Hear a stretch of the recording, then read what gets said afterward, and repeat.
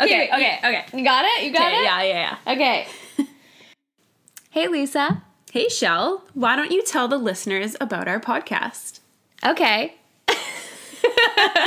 This is Whose Crime Is It Anyway? Where we cover murder, cold cases, missing persons, serial killers. Basically any crime that we can't stop thinking about and wondering what the hell happened. We are two Canadian girls from Vancouver, BC. We used to text each other all the time about the crazy cases we listened to on true crime podcasts, and Shell was like, let's start one of our own. So here we are. We want to focus on Canadian crimes, but we also have those bigger, sensational cases we obsess over too.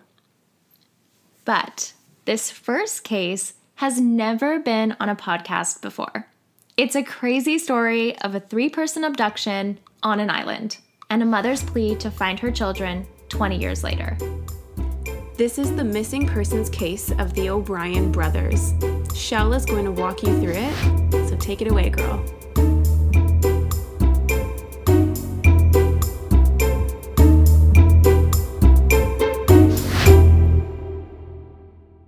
Okay, so my story is based in Newfoundland. It happened on November 9th, 1996 in a city called Torbay. So I looked up how far it is from St. John's, and it's about a 20-minute drive. And St. John's, for people who don't know, is the capital city of Newfoundland. And it's right on the edge of the Atlantic Ocean. So when I looked at pictures, it's very maritime. It's like picturesque and these like little coastal homes that are dotting the like green hills. It's very pretty. So that's where our story begins. On a brisk Saturday morning, this is when Diana Boland, mother of 3, suffers her very worst nightmare. Earlier that morning, Diana's ex-husband, Gary O'Brien, was set to pick up their 3 boys, Adam, who's 14, Trevor, who's 11, and Mitchell, who's only 4, at her home in Mount Pearl to spend the day with them.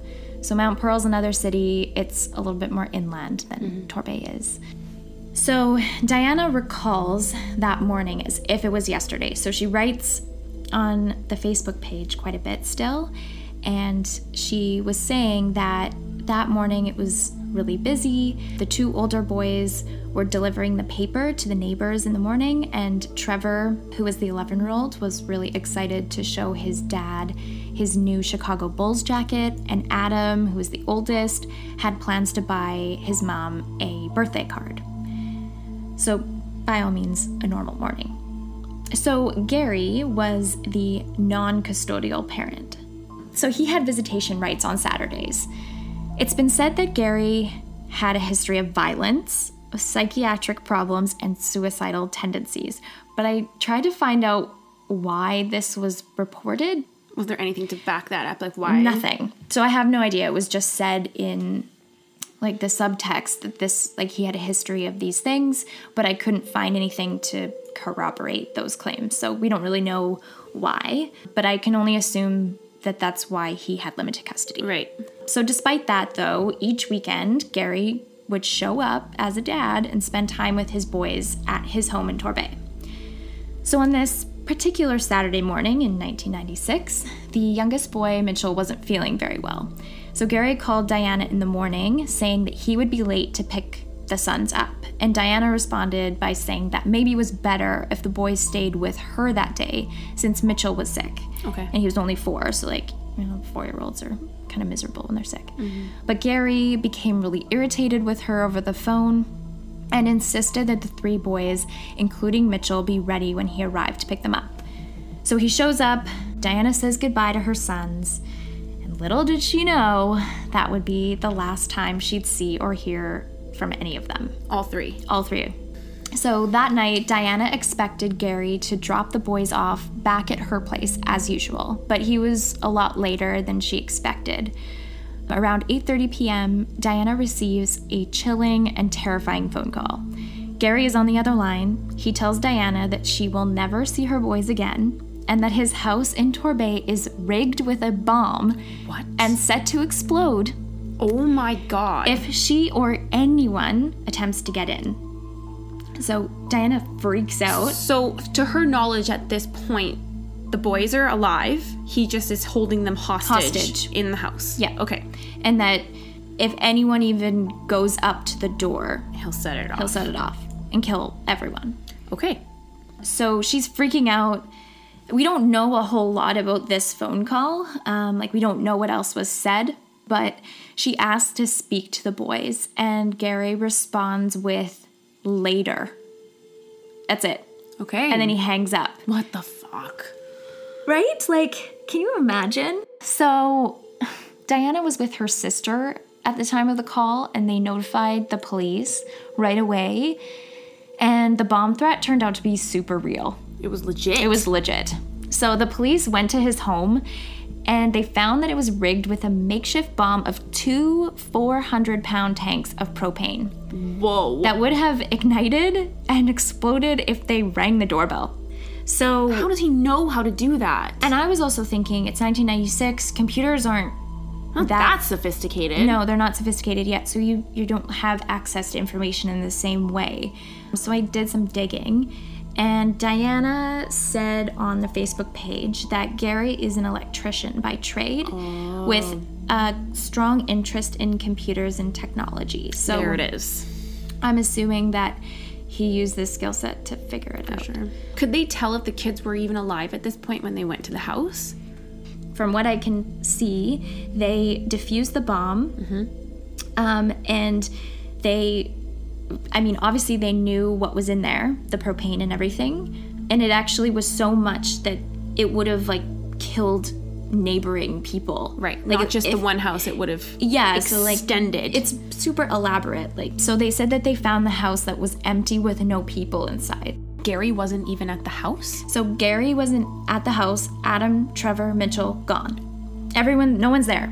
The police thought that they had escaped in Gary's car, which was a gray 1989 Ford Tempo, which is basically just like a shitty looking gray car. And it was missing from the driveway. Newfoundland is an island, so you can't actually drive into Canada from Newfoundland. You have to go by boat or by plane. Okay. Especially at that time, it was even harder to get off of the island. So they say there is a nationwide hunt for him. Newfoundland is not that big. No, it's tiny. They couldn't find them. Turned up nothing. Police searched and searched. No boys. For an entire year, there was absolutely no leads. They had completely They're disappeared. Off the grid for 1 year. Off the grid for a whole year. Even Nothing. Gary. Even Gary. Okay. Everyone. He hasn't popped up. The kids are gone. Okay. So a year later, in October of 1997, the police found something suspicious. In the ocean, near a city called Flat Rock, which is a really short distance away from where Gary lived, the engine of a 1989 Ford Tempo was discovered. Oh my God. And they checked the serial number of the engine, and it matched Gary's car.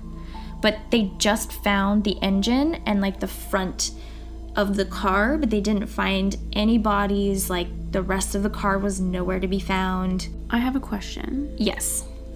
So when they found the engine in the ocean, was it on the shore? Did it get washed up? How deep and far into the water was it? Were they looking for it? How did somebody even see? Who found it? Totally. So apparently they were searching the ocean because of this case. Okay. So the police had a dive team out there, and they were searching the waters by Flat Rock, and they just found it. There was an account from a diver who was on site that he posted in a Reddit thread that the impact would have been so severe of the car, and it would have limited what was there anyways, and that is why only the engine was found. He's like, the Atlantic Ocean is so rough, and that area is just so crazy that nothing would have survived. Right. So I've been to Newfoundland. Yes. And this was probably back in 2003. When I was there, it was in the winter time. It was so cold. I remember looking down over this cliff, looking at the Atlantic Ocean, and it was creepy as fuck.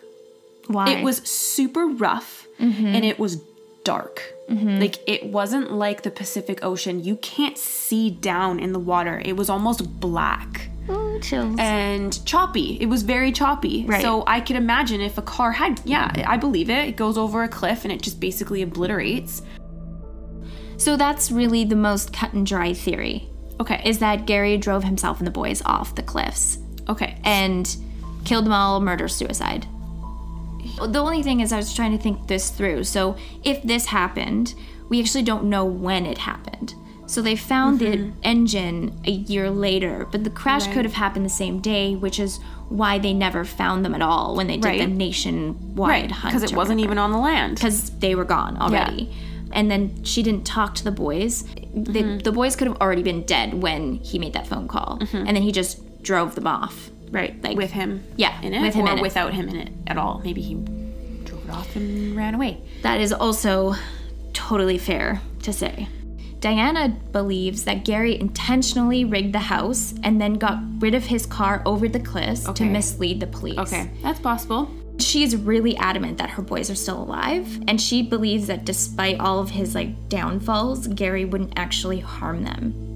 Which, as much as he talked about harming himself, he wouldn't actually do it to his own kids. Yeah, suicidal tendencies. I can only imagine this has happened in the past. I can only imagine his violent streak has been there. Yeah. So who's to say that it doesn't transfer onto the kids? I know. So I think the police at this point, from what I could gather, decided that everyone, all four of them, were in the water.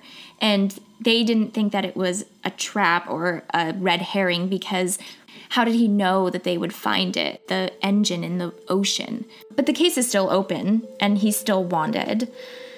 So that was sort of the next suspicious thing that happened. But the case goes completely cold until 1999, 2 years later. An anonymous caller provides an interesting tip to Child Find Canada in Thunder Bay, Ontario.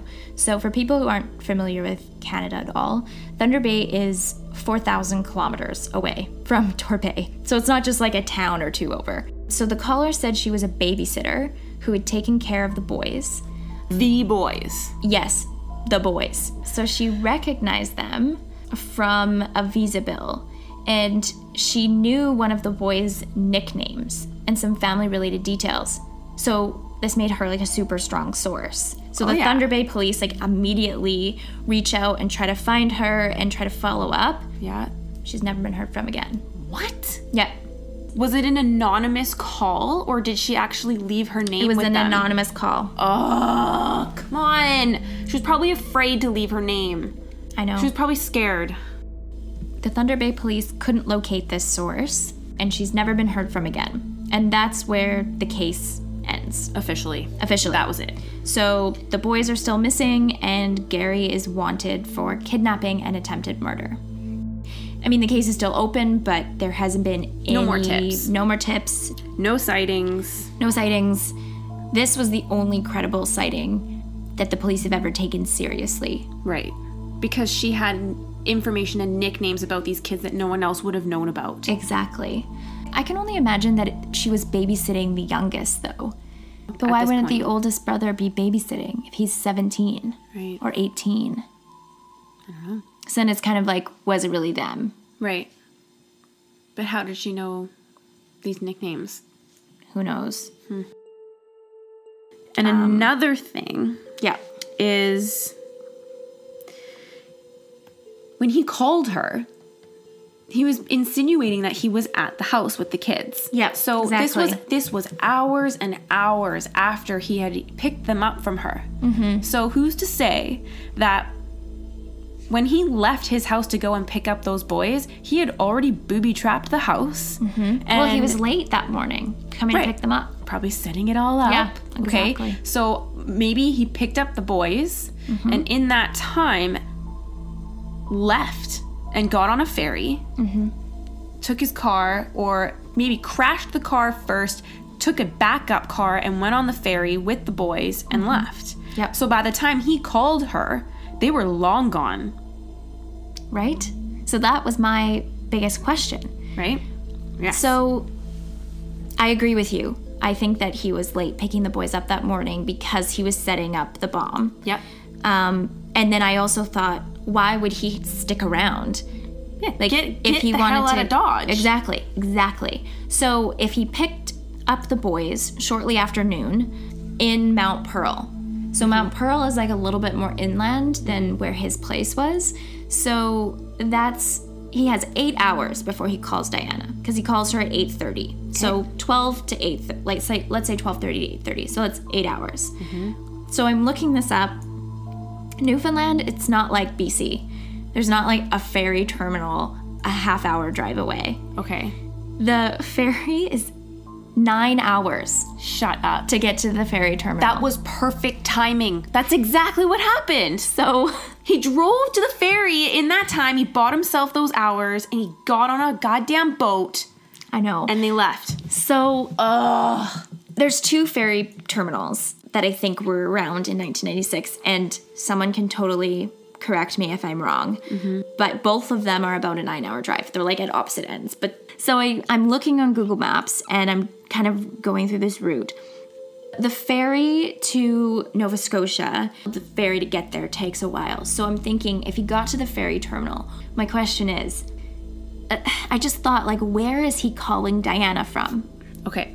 So it's assumed, as I'm reading this, that he's calling her from inside his house. Right. But why would he call from inside his house if it's booby-trapped? Exactly. And he wasn't in there anyways. So where did he call her from? He must have had to call from a landline somewhere. That's my question. There must have been cell phones at the time. I looked them up and they're like... 1996. Saved by the Bell.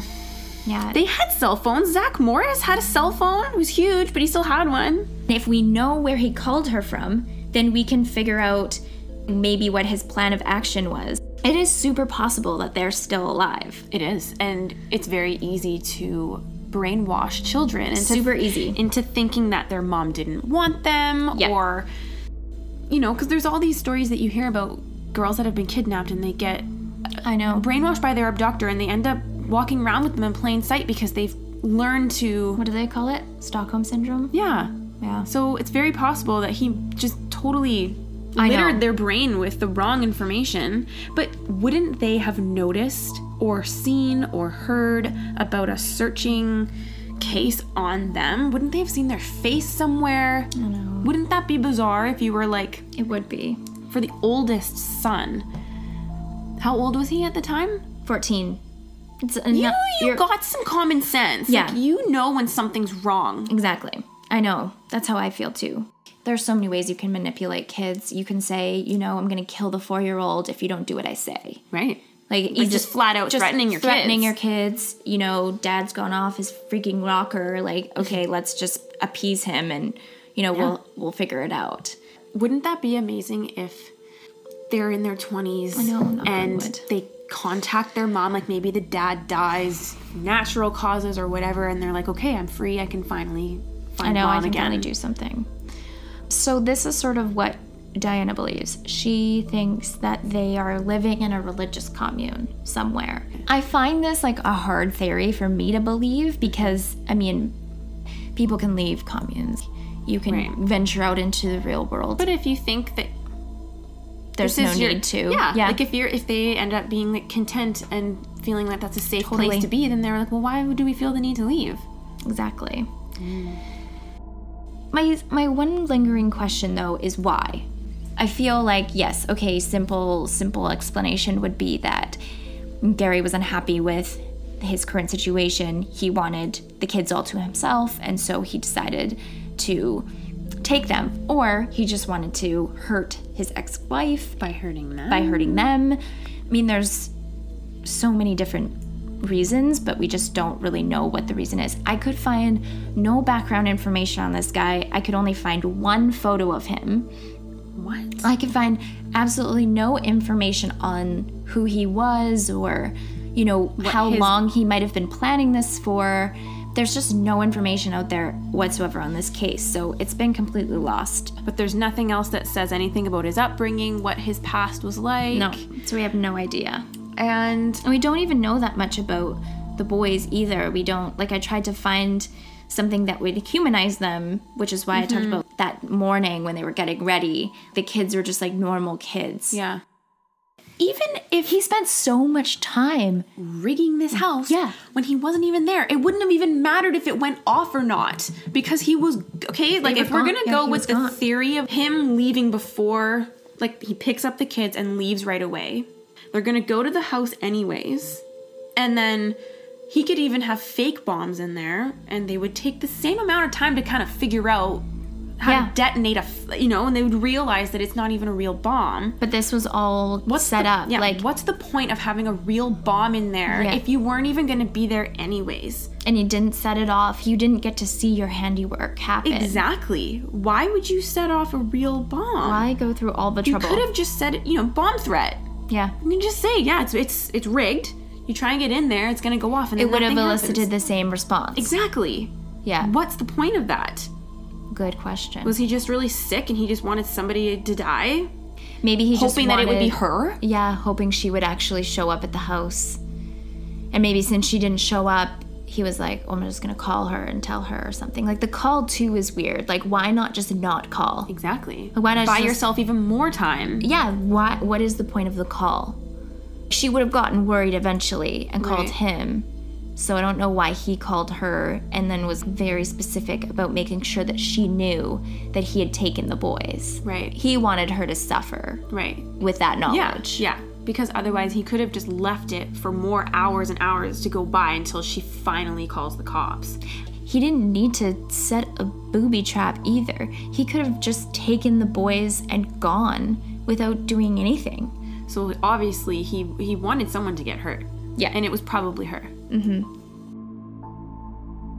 But that's what we were saying. Why not just disappear? Why Exactly. call it all? Just give yourself all that time. Yeah, get off the island. Don't draw attention to yourself. Right.